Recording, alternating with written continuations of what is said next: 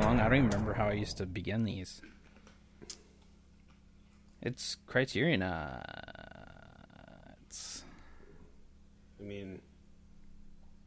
Yeah, I don't remember. I mean, you could say that. You could say it's been so long. Because also, I don't remember either. So you could say anything. I remember I used to say something like, "Hey, Chris, do you want to talk about films?" I don't remember you saying anything like that.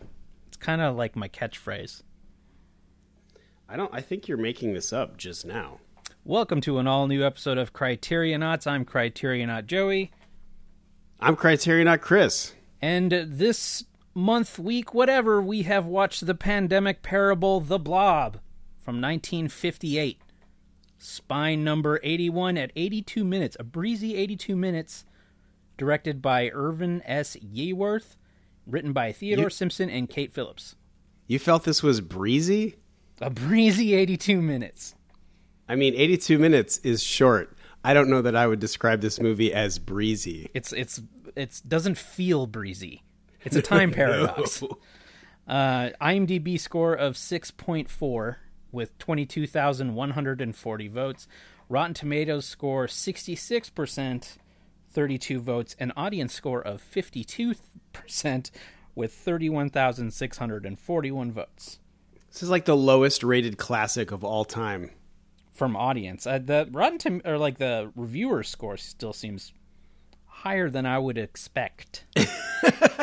But considering, I mean, I guess we're going to get into it. I mean, we are watching a movie that is a part of the Criterion Collection. Yes, our thesis. Yes. We watch a movie, the Criterion Collection, and then talk about it. And I think one could ask the question that we ask of ourselves often these days, which is why? Why The Blob or why Criterion Collection? Why The Blob in the Criterion Collection? I have a theory.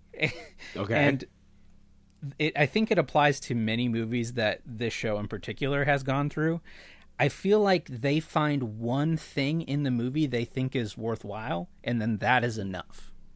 And right. The thing always doesn't have to be that it's a good movie. Agreed. I mean, yeah. I mean, I'm a big defender of Armageddon, but I'm also the first person to say, like, why should this movie be in the Criterion Collection? And the answer is probably not. But or The Rock. I mean, I am staring at The Rock Criterion Laserdisc where I sit right now, and should that movie be in the Criterion Collection? I don't think, probably not as a movie, but they used it as an opportunity to examine and dissect the Hollywood machine. Okay. I think in that respect, it definitely belongs, but on its own, I mean, yeah, I guess The Blob was a big deal. I mean, maybe you're going to get into it. I mean, I think it was a big deal at the time, and certainly I think some of the effects were maybe ahead of their time, although some of them seem fairly laughable at this point. I don't know. It was pretty terrifying the way that the goose sucked up stuff and then reversed and then went backwards. You didn't find the Blob to be perhaps the least menacing villain in the history of motion pictures? The funny thing is I also have a copy of the 1988 remake of this. Ooh. Which is the lead in it. What's the main guy's name in this movie? Steve McQueen. Steve McQueen is replaced with a super 80s Johnny Drama. Oh, wow. And oh my God, I've never wanted to punch someone in the face harder after just seeing him for the first time. And they do a smart thing in that though. To make the Blob scary, the Blob is essentially a big pile of acid. Mm. So it grabs somebody and then they immediately start to dissolve. And a lady's trying to pull a guy out of the Blob's grasp and she just pulls his arm off. So Jesus. They were able to make it scary, but back then they could not, I guess. So let's read what Criterion has to say about the Blob. A cult classic of gooey greatness, The Blob follows the havoc wreaker on a small town by an outer space monster. Sorry, I'm going to read that again. The Blob follows the havoc wreaked upon a small town by an outer space monster with neither soul nor vertebrae, with Steve McQueen playing the rebel teen who tries to warn the residents about the jelly-like invader, the 28-year-old teenager. Yeah, well, not only is Steve McQueen 28 and playing a teenager, but he already looks 40. Yes. Like he in my notes, I put 40-year-old and then looked it up and changed it to 28-year-old. Yeah, it's crazy. I mean, he looked that age from the time he was in his 20s. And by the way, like the older he got and the more rugged he got, like the more it worked for him. He was obviously a very handsome, ruggedly like sexy man, especially for the era. But especially teenager, for a teen. he is not. Yeah. If I was that girl's father, I would be like, I don't think so, honey. I don't think so. I don't think so, Jane. This guy's clearly been in high school for 30 years. Is this one of your teachers? What is this? Is this your science teacher? Get out of here. Strong performances and ingenious special effects help The Blob transcend the schlock, sci-fi, and youth delinquencies genres from which it originates. Made outside of Hollywood by a maverick film distributor and a crew whose credits mostly comprise religious and educational shorts, The Blob helped launch the careers of McQueen and composer Burt Bacharach, whose bouncy title song is just one of the film's many unexpected pleasures. What? I can't call that an unexpected pleasure. I fucking love the theme song. You're out of your mind. I have the lyrics right here, as a matter of fact. Be careful of the blob. Beware of the blob. It creeps and leaps and glides and slides across the floor, right through the door and all around the wall. A splotch, a blotch. Be careful of the blob. I mean, can you imagine if in Gremlins it was like, you know, don't feed them after midnight. Don't try to get them wet. I mean, it would have saved a lot of exposition time, though. Terrible. You're in right away and ready to go. Like, all right, I get the blob now. Man, that thing sounds bad. Oh, there it is, right away, immediately as soon as we start. Ugh. The movie is like a really good fake out at the beginning. You're like, oh man, we're moving through this. We don't have any of like the bullshit before the alien shows up. We don't have to like get to know all these people, and then there's an asteroid shoots across the sky over this couple making out, and we're just in it like right away. That's true. Although that very first scene where old ass Steve McQueen is kissing that high school student, that teenage girl Jane. Have you ever seen Predator: The Quietus? I haven't. I know I need to see it. You've recommended it. I've heard it's your favorite movie. I've talked about it. It is one of the worst movies ever made, but I love it, and I find it endearingly bad, and I don't know. There's something about the opening. I think that they were aping it in Predator: The Quietus, which is not a Predator movie, just in case you're wondering. Predator: The Quietus is a movie. No, there's definitely no explanatory theme song either. Oh, okay. Also, did you notice? I also right off the bat, they have some real focus issues in this movie. Like there are shots where the actors are just straight up out of focus. I didn't notice that. It actually I was probably too busy being super bored.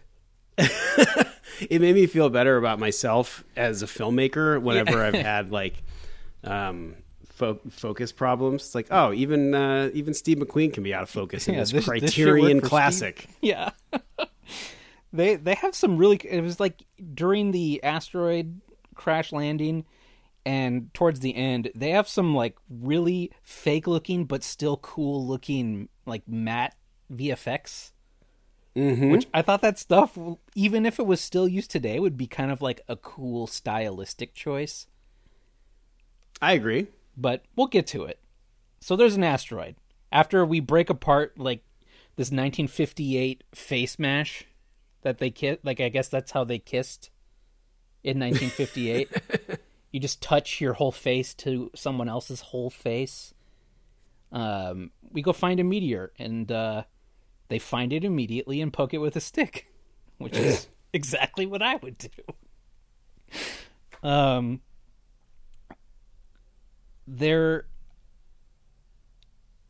Where am I? I've already lost my spot in my notes. We just started.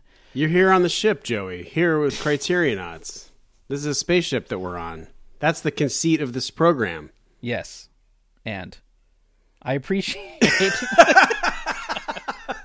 Yes, and period. I do appreciate how fast the movie got going.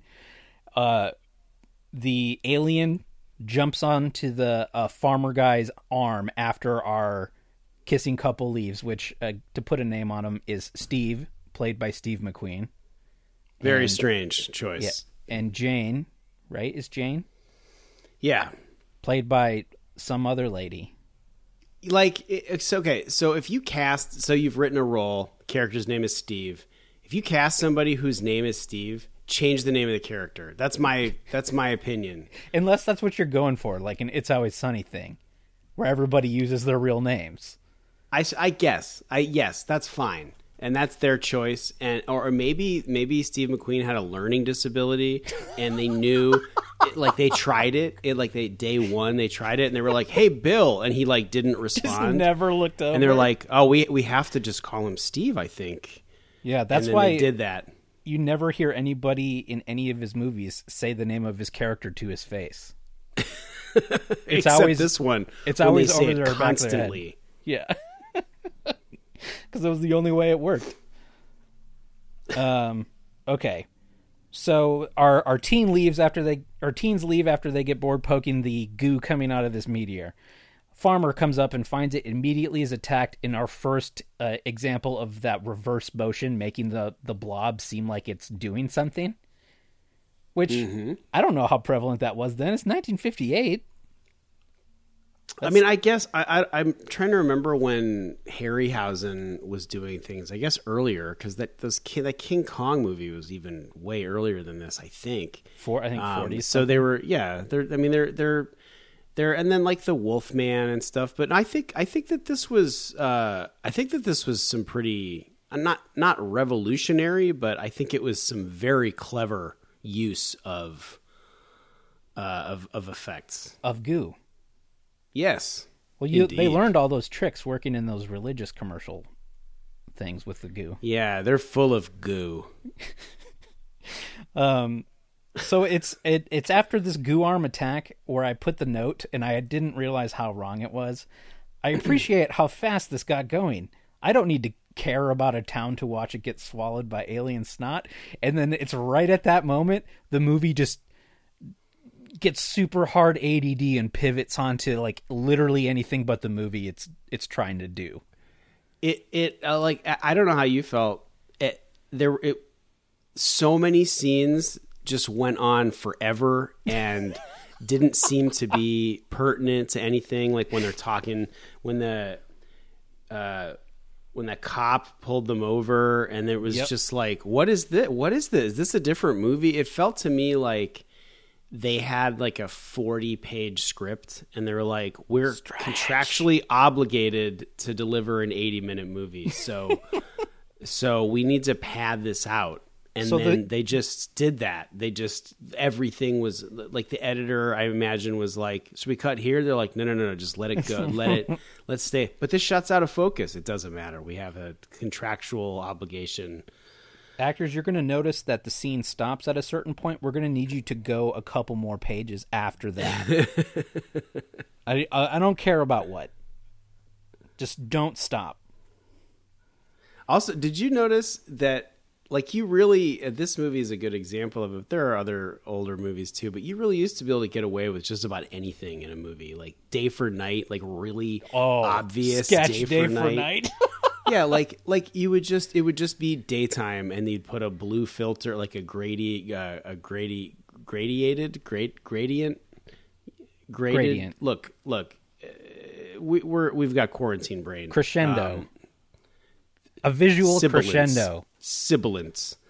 Or just like the insane amounts of light that they would just have at night in the woods or whatever. Like, and you're just like, it's fine. It's nighttime. Don't worry about it. Oh, no, I totally buy it.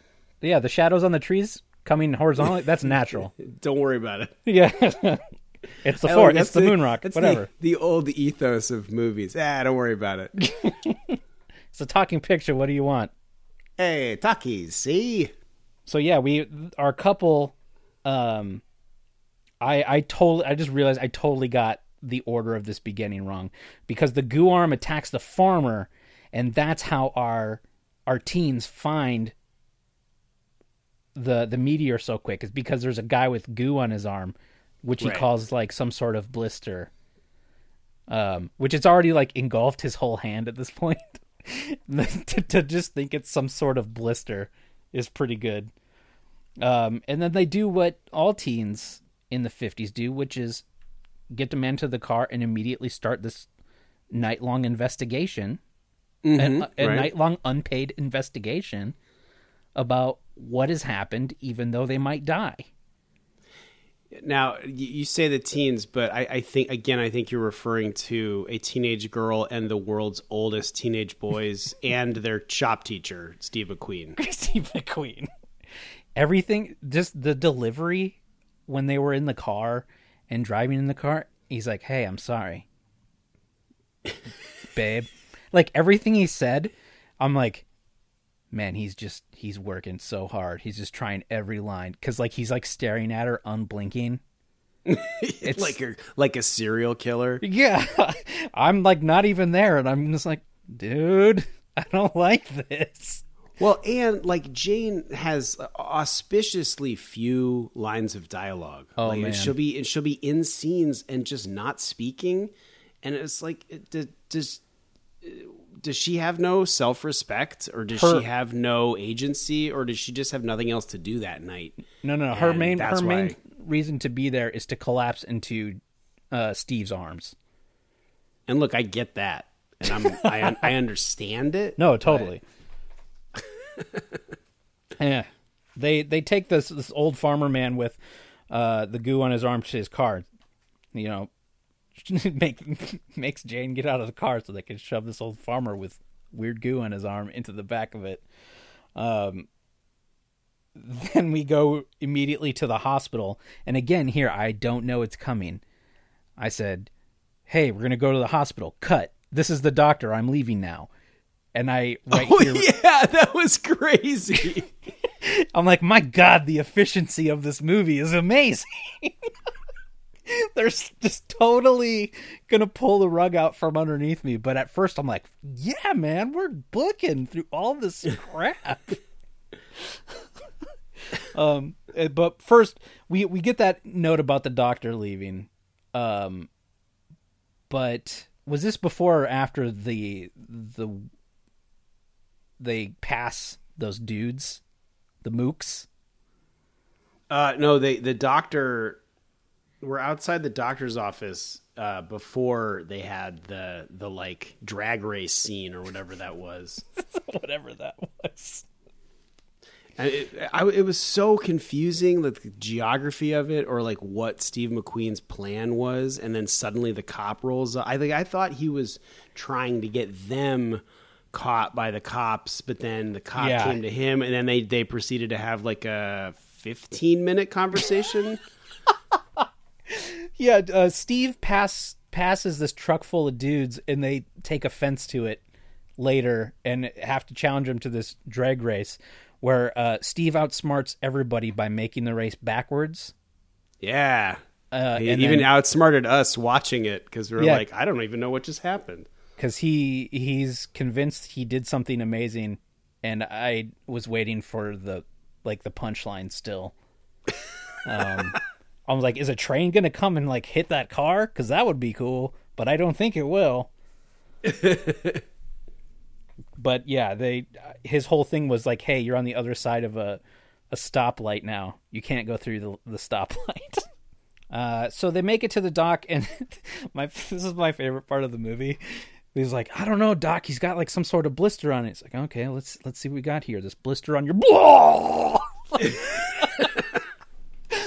Son, do you know what a blister is? His whole hand is melted.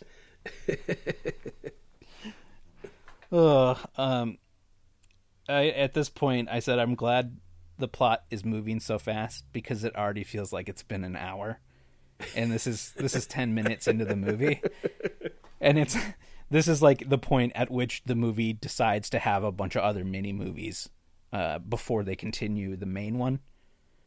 So we get that dumb drag race with the mooks in the truck, who end up being like kind of good guys, but also super gross. Mooks is such a great word. It is. The Mooks. Steve and the Mooks.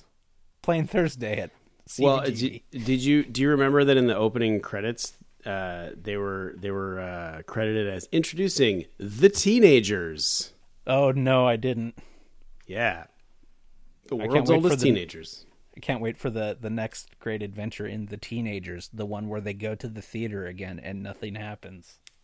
Well, yeah, and especially in the extended teenager verse, or the cinematic teenager verse. So yeah, they have that drag race. Steve gets a talking to from a cop who lets him go because of course he does. And then the mooks are like, "Hey, what was it? Hey, what was that all about?"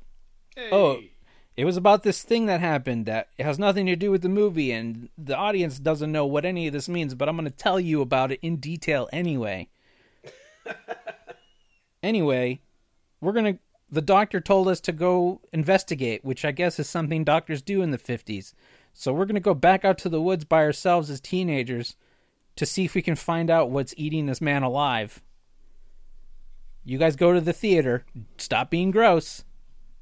All right. I liked. I forget now. Where was that before or after the blob completely consumed the guy? I think this is like a simultaneous thing, because they leave the farmer with the doc. The kids go back to try and figure out what the meteor thing was all about, and then the doctor calls in his nurse lady to come back, and it's like the blanket's moving. So I wrote down a line that I thought, because it's curious that they, in their description of this movie, the Criterion Collection pointed out these strong performances, and I don't know how I feel about that. And I know one of the iconic images from the movie is that nurse, like, it's sort of like an over the blob onto the nurse, like backing away from it. Oh yeah, into the corner.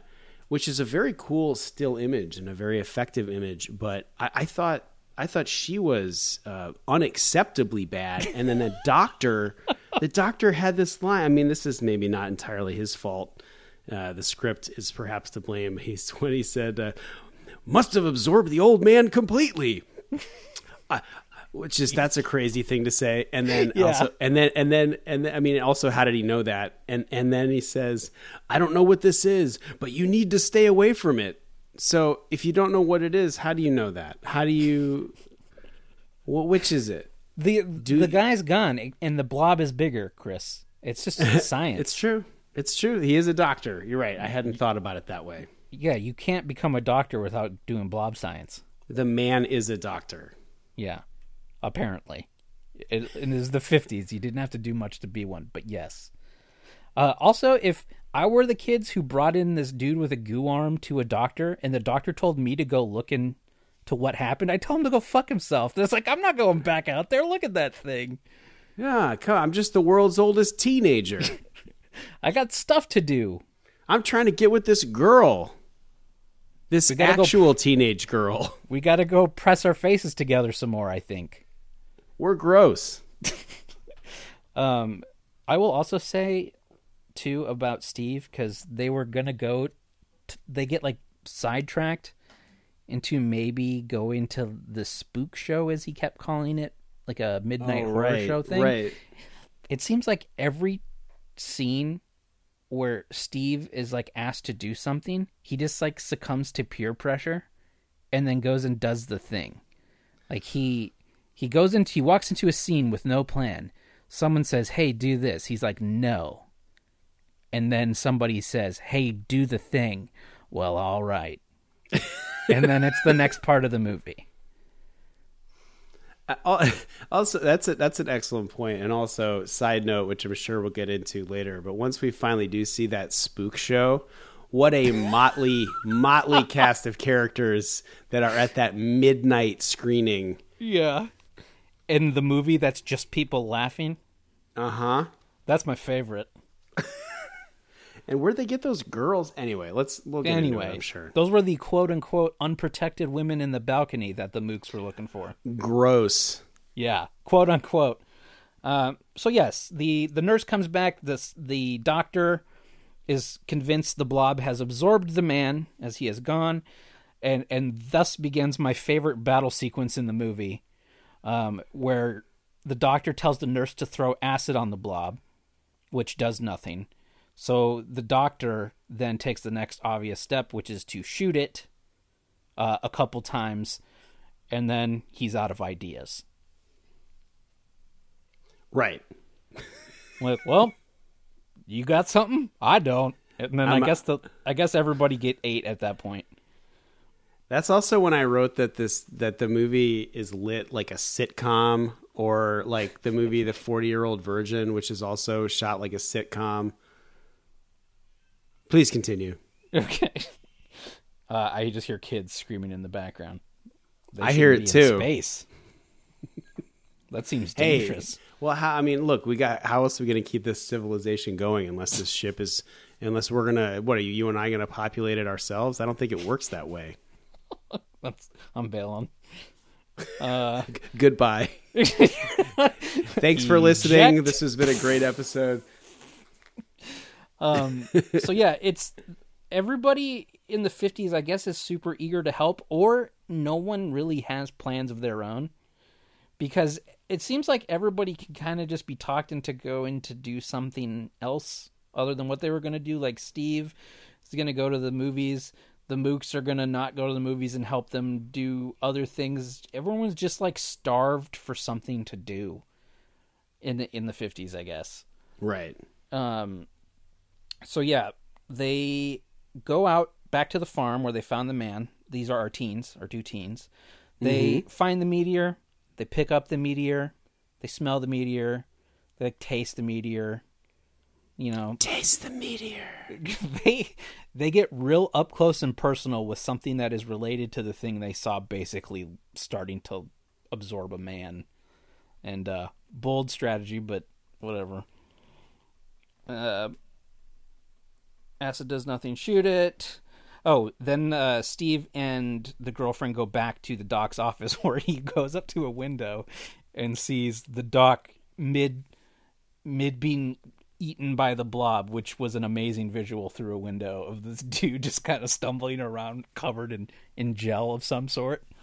Wait, is this the moment when Steve sees the doctor with the blob on him? Yes, through the window. And his reaction was like something out of Tim and Eric, where he was just like, hoop, hoop, hoop, hoop, hoop, hoop, hoop, hoop, hoop, hoop, hoop, hoop. Like where like Tim and Eric would just like repeat the same thing over, and that's what it was. I exploded in laughter, and I was watching it on the television, but with headphones by myself, and that's not like a great scenario to get a big laugh, but boy, they got a big laugh out of me. Did you buy he was scared though? Joey, I understood that that's what the movie was telling me. I did not buy that he was scared. And Steve McQueen, very good performer later in his life. Not here. When he was actually 40 and didn't just look 40. Yeah. Did he look still 40? He looked 40 and like the rest of his career until he looked 50, and then he was dead. Ah. So that's the life. We all wish we could do it. Right.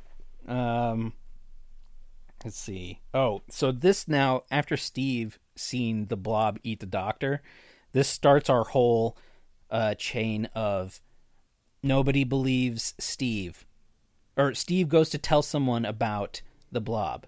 In this case, the police, as you would go to. Hey, police, there's a blob. What? No, there's not. Yeah, get out of here, kids. Get out of here, kid. All right, he doesn't believe me. Let's go tell blank.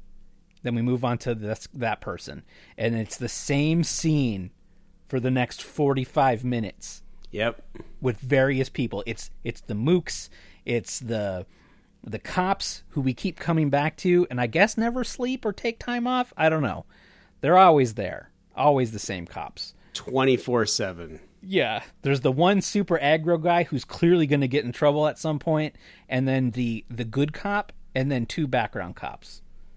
They're just always at the police station. I do feel like that one cop was sort of the proto cop for the problems that we're going through right now. We're sort of reckoning with power going out of control and people abusing their authority.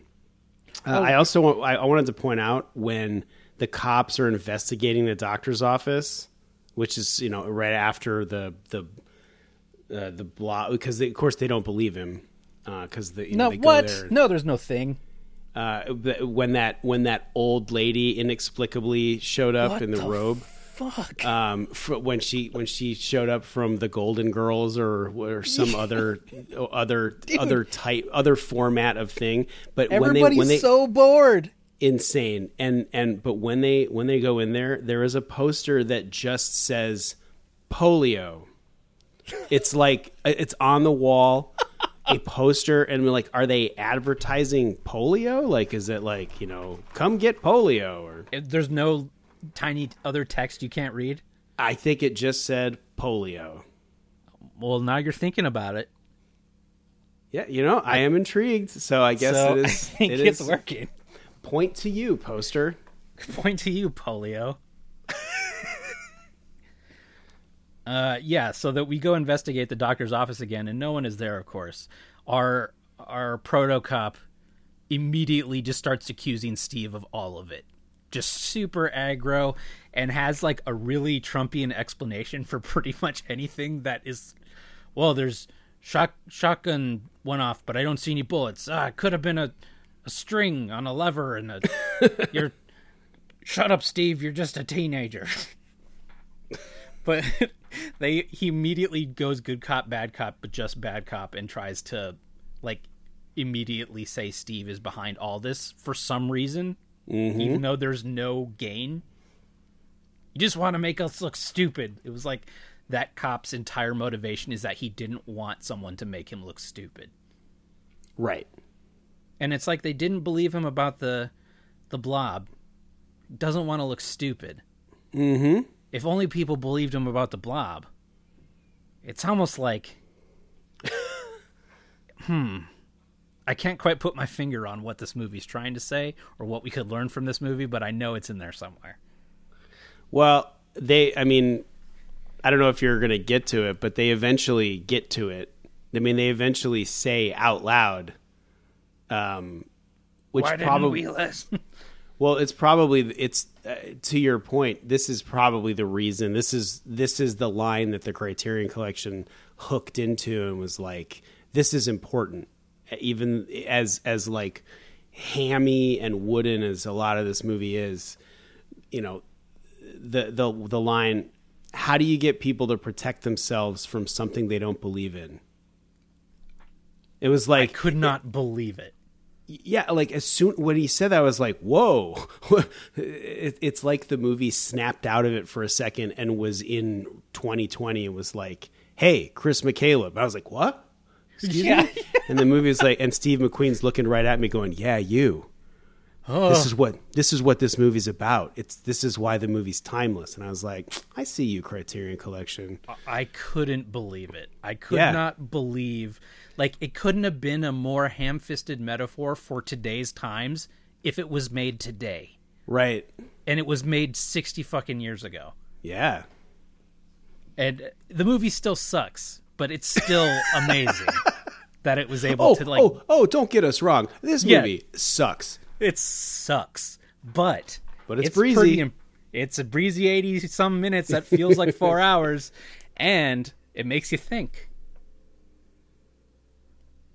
And then the end of this doctor's office scene, too, is like, if this scene would have gone differently, we could have skipped the next half hour. When the good cop looks at Steve and goes, "Do you have any evidence or whatever?" He looks at Jane. "Jane, did you see it?" And Jane looks around and just goes, "No." But you had one job, Jane. Are you serious right now? Just lie the one time. Was that the scene when they brought in Steve's dad? Oh yeah, this is a character witness. Yeah, well, Steve and that guy. There were two people in this movie, and it was sort of in rapid succession. But that guy's performance was so weirdly wooden. Like it's almost seemed like he was a hostage who was being forced to like be in this movie, and he didn't want to. It was crazy. You need to make sure you read from the bulleted list. Yeah, say it or we kill your family. And he's like, I'm my family. And then you get Jane's little brother, who might also be a hostage, or like. Or somebody like who was taken from his family. Like there's very questionable ethics behind the camera of this movie. Is what I'm trying to get at. The other thing too that was confusing to me, speaking of the brother scene with Jane sneaking out of the house to go help Steve after they go home and go to bed already, when everyone else in the town still seems to be awake. Right. And then Jane gets her kid brother to shut up by basically promising she'll give the kid this dead guy's dog, the dog that was out at the farm. Like, "Hey, I have a dog I'll get you. Just shut up and go to sleep. Protect mom and dad." So, yeah, I didn't know you could just take stuff, especially dogs, and then give it to your brother and it wouldn't be questioned. But yeah, the kids sneak out to go investigate further, which they wouldn't have had to do if Jane would have just lied. We go to the theater. He goes to grab the mooks, pulls them out of the theater, at which point they say the line, "You made us waste our 80 cents for a movie ticket, for like a midnight movie monster-thon thing." And that made me probably the maddest out of everything. Yeah, but did your parents ever talk to you about, like, I know my mom would always talk to me about how, her parents would give her like a quarter or 30 cents or whatever, and they'd go into town, and it would be into town. 20, it was like 20 or 25 cents to get into the movie, and a nickel for candy, and they'd get all the candy that they could eat, and for like penny candies. Like I don't even know. I don't know if they still do this, but at the grocery store or places where they would have those like red like metal and glass containers full of like stale candy that you could put a quarter into and turn it, and it would like come out through this gross spout, and then you would just as a kid get candy at the fucking grocery store instead of getting it out of a box. This is I'm just regurgitating a Gary Gulman bit. Gary Gulman, by the way, phenomenal comedian. If you like stand-up comedy, he's a genius. And you have points on him too. So if you go to GaryGulman.com and you enter the promo code Criterionauts 10, there is no discount. You will not receive anything, and there's nothing to buy. That's right. So now, after we pull the mooks out of the theater, we commence with like the best non-event montage, unscored, no music, where we just go tell seemingly random people about the potential of the blob. They go to a party, try to tell them, "Yeah, right, kid." We go Get out of here, you mooks. These people in the car, "Hey, there's a blob." "Yeah, right, kid." Like, it's just the same thing, and all of it could have not happened, and it wouldn't have mattered. Agreed. Like all of life. There was this moment too during that whole thing, yes, where the mooks found people kissing in some trees or something, and just kind of like watched, and then got caught watching. Do you remember this? Nope. They found people kissing in like the trees. It was just like randomly out of nowhere. I don't remember that. I guess because I think I was overwhelmed by them hiding in that meat locker and thinking about how gross it would smell in there. And because those definitely looked like actual sides of beef. Yes. That was so gross. Steve and Jane go to someone's grocery store or general store. I don't even know why, because I guess the light was on and it shouldn't be. I really have no idea. And the blob is there for some reason. And did the dog get eaten by blob, or did they? I feel like there was a line that let them say the dog didn't get eaten. Like, oh, I saw it run down the street. Never kill the dog. You're not supposed to. But I feel like there was a line, like they made you clearly think the blob was going to eat the dog because you hear like a "Bark!" And then one of the mooks is like, "Oh yeah, I saw that dog run down the street." You're like, "Oh, okay, I guess the dog's all right." Yeah, they knew. Yeah, at least they could have added the line like, "That dog's okay." Don't worry about that dog. I got him. It's like in the core when they crash land inside a geode in the middle of the earth, and they've just talked about how insane the pressure is, and then they get out in what look like beekeepers' outfits, and there's like clearly an ADR line where one of them goes, looks like our suits can withstand the pressure. Thank God for these suits. It's just that those suits cannot withstand the pressure. Spoilers. Oh, did they? The core is great. No, they do. I'm saying in real life they wouldn't be able to. Yeah, I've not seen the core. Oh, Joey, I don't think it's on Criterion.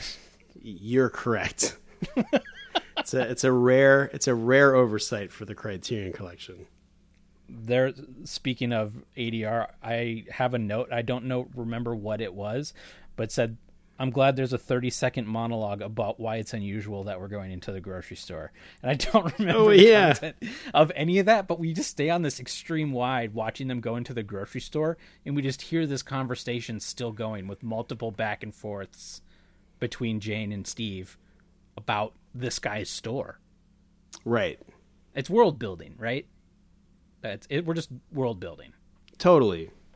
So when they get cornered by the blob, as Chris said, they go hide in the meat locker, and then we get a little bit more of kind of those neat effect idea, or like a smart use of these effects. The blob starts squishing its way under the door of this meat locker, and they don't know what to do. They're trapped, and then they do the rewind thing again, and the blob sucks its way back out of under the door for some reason, to be determined later. And I thought that's still pretty effective. Like if high school kids were making a horror movie and did that, I'd be like, wow, that's a really good job. Like using what you have, but I have no idea how big a budget this thing was for its time. I think small. I mean, it was like they said, it was a like outside the mainstream. The system. It is an indie. Right. Well, I mean, and all they had was like a big bottle of shampoo as their villain, so I assume I have no idea what that is. There's like 4 or 5 different consistencies of the blob depending on what they need it to do. And then one drawing towards the end. There's a drawing of it. Definitely. So all the youths reconvene and I guess somehow convince the police and everyone to take this serious by setting off air raid sirens or something. Basically waking up everyone in the town and getting them to come to the town center, where Steve retries to get everyone to take him serious about the blob.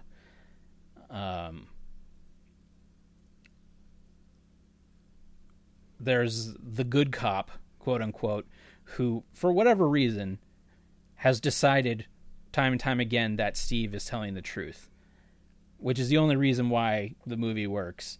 It's because this one cop is like, nah, he's telling the truth, and I just so happen to be in charge. Even though the entire time the other proto-cop is basically being like, eat shit, Chief. No, he's not. Fuck you. Come on, let me at him. I'll get him. Did I mention I was in the war?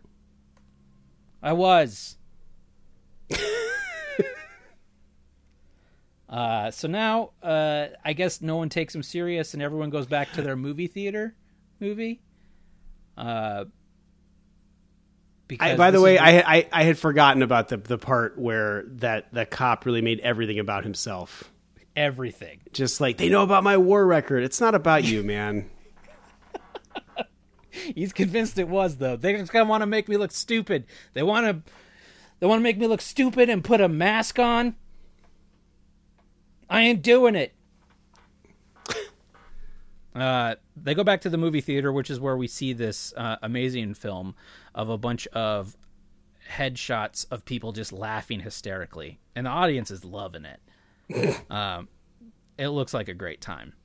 But the Blob has impeccable timing, and at that point decides to sneak into the projection booth, eat the projectionist. Yep. And then I guess that one dude was enough to make this thing grow to the size of a building.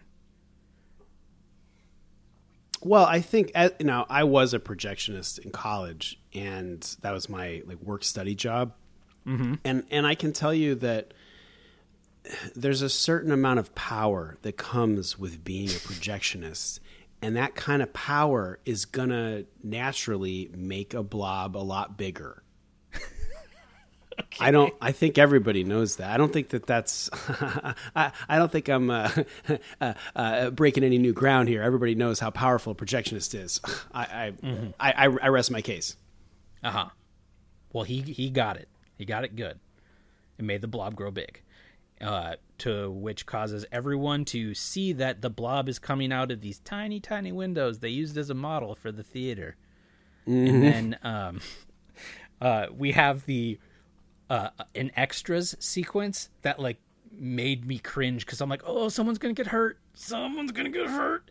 They had everyone storm out of this movie theater, and then somebody, of course, trips, which causes a couple other people to trip, and then there are people running out of this thing, and there's no way it was done safely to where I'm just like, oh god, these people are going to get hurt. Running over, somebody has to go back and try to help this person up because all these people fake scared are trampling this person to death.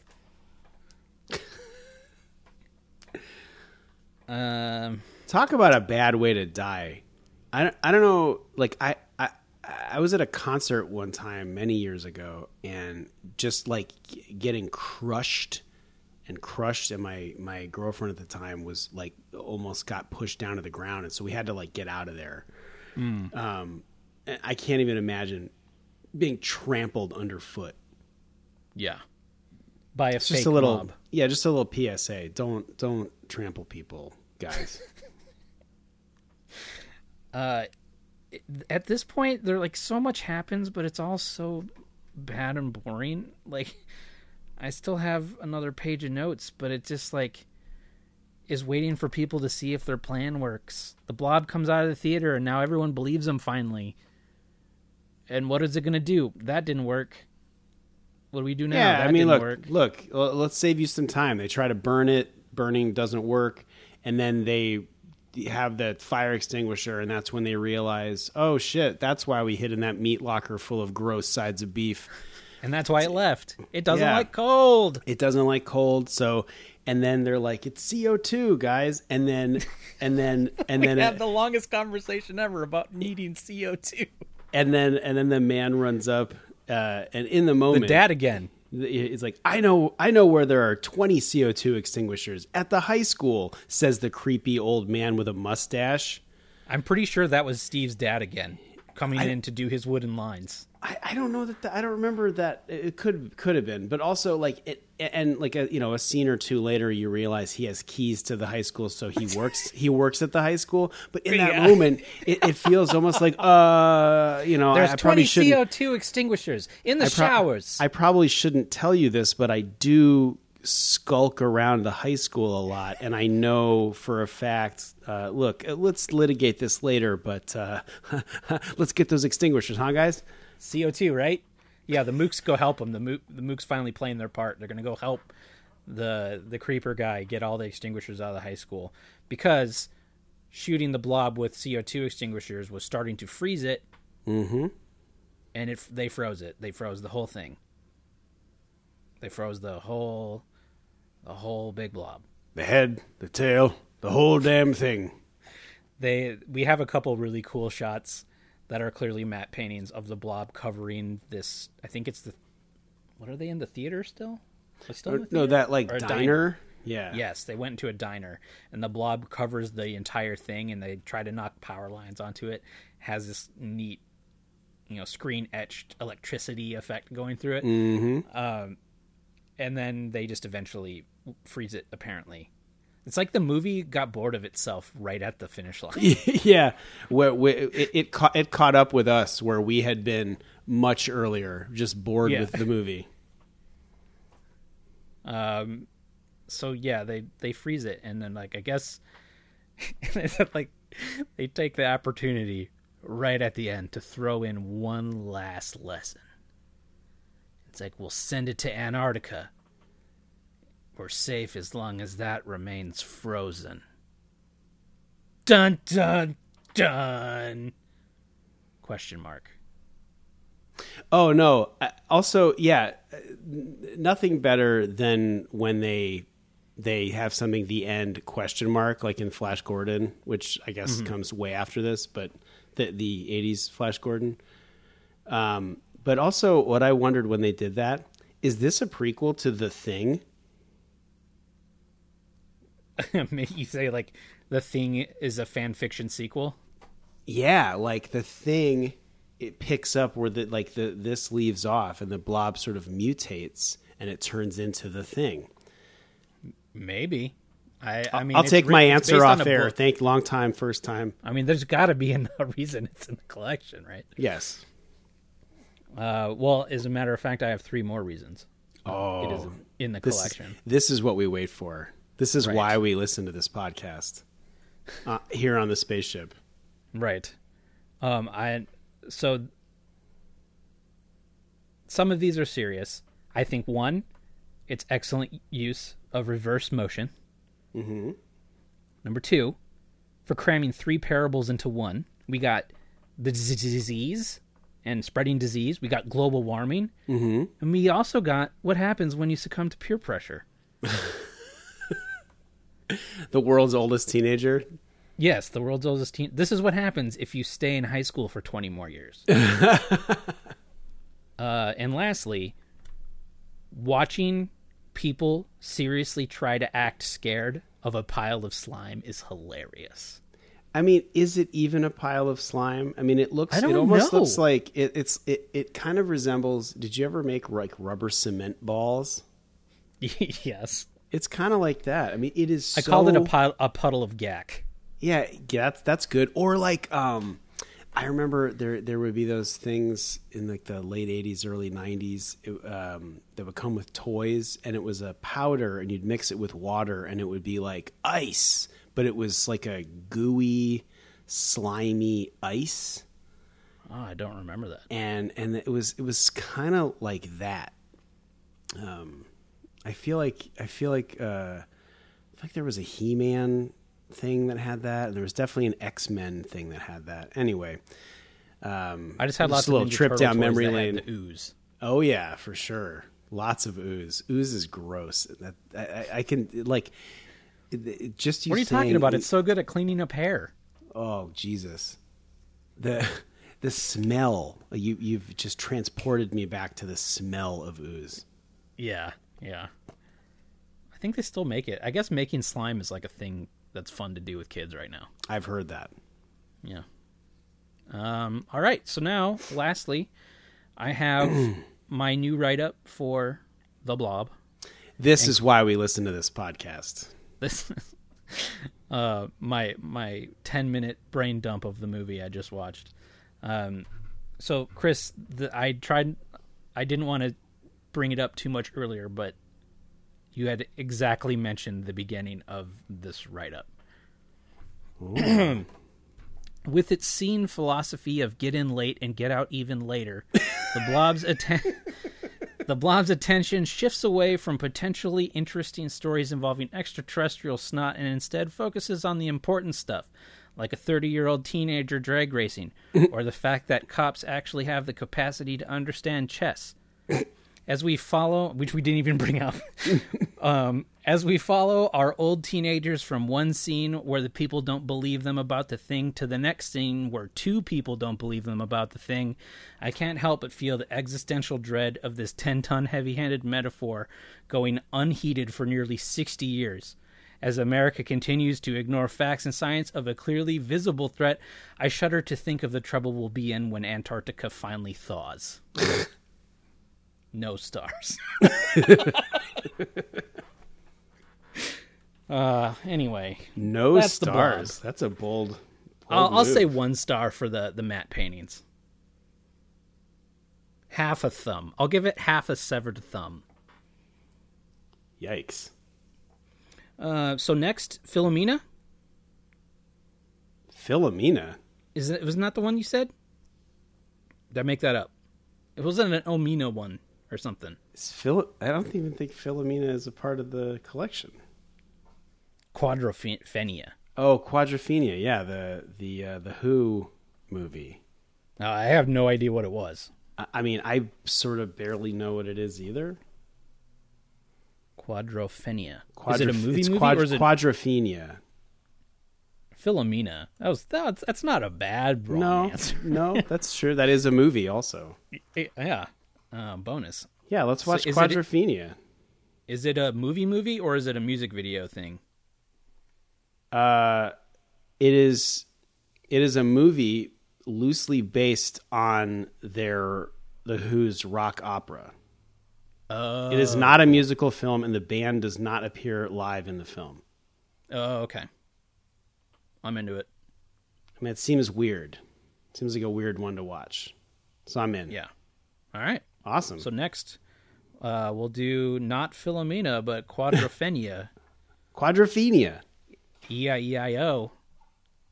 On the next Criterion Knots. You can find more shows at explosivemagico.com. You can listen to LOLJK, which has a Patreon cross-promotion. And, Chris, do you have anything else you want to plug? Just Unending Sadness. Yeah, and brought to you by Unending Sadness. Well, I've been Criterion Not Joey. I've been Criterion Not Chris. And we'll see you next time for Quadrophenia. Did I finally say it right? I hope so. Quadrophenia. There, I said it both, just in case. See you next time, guys.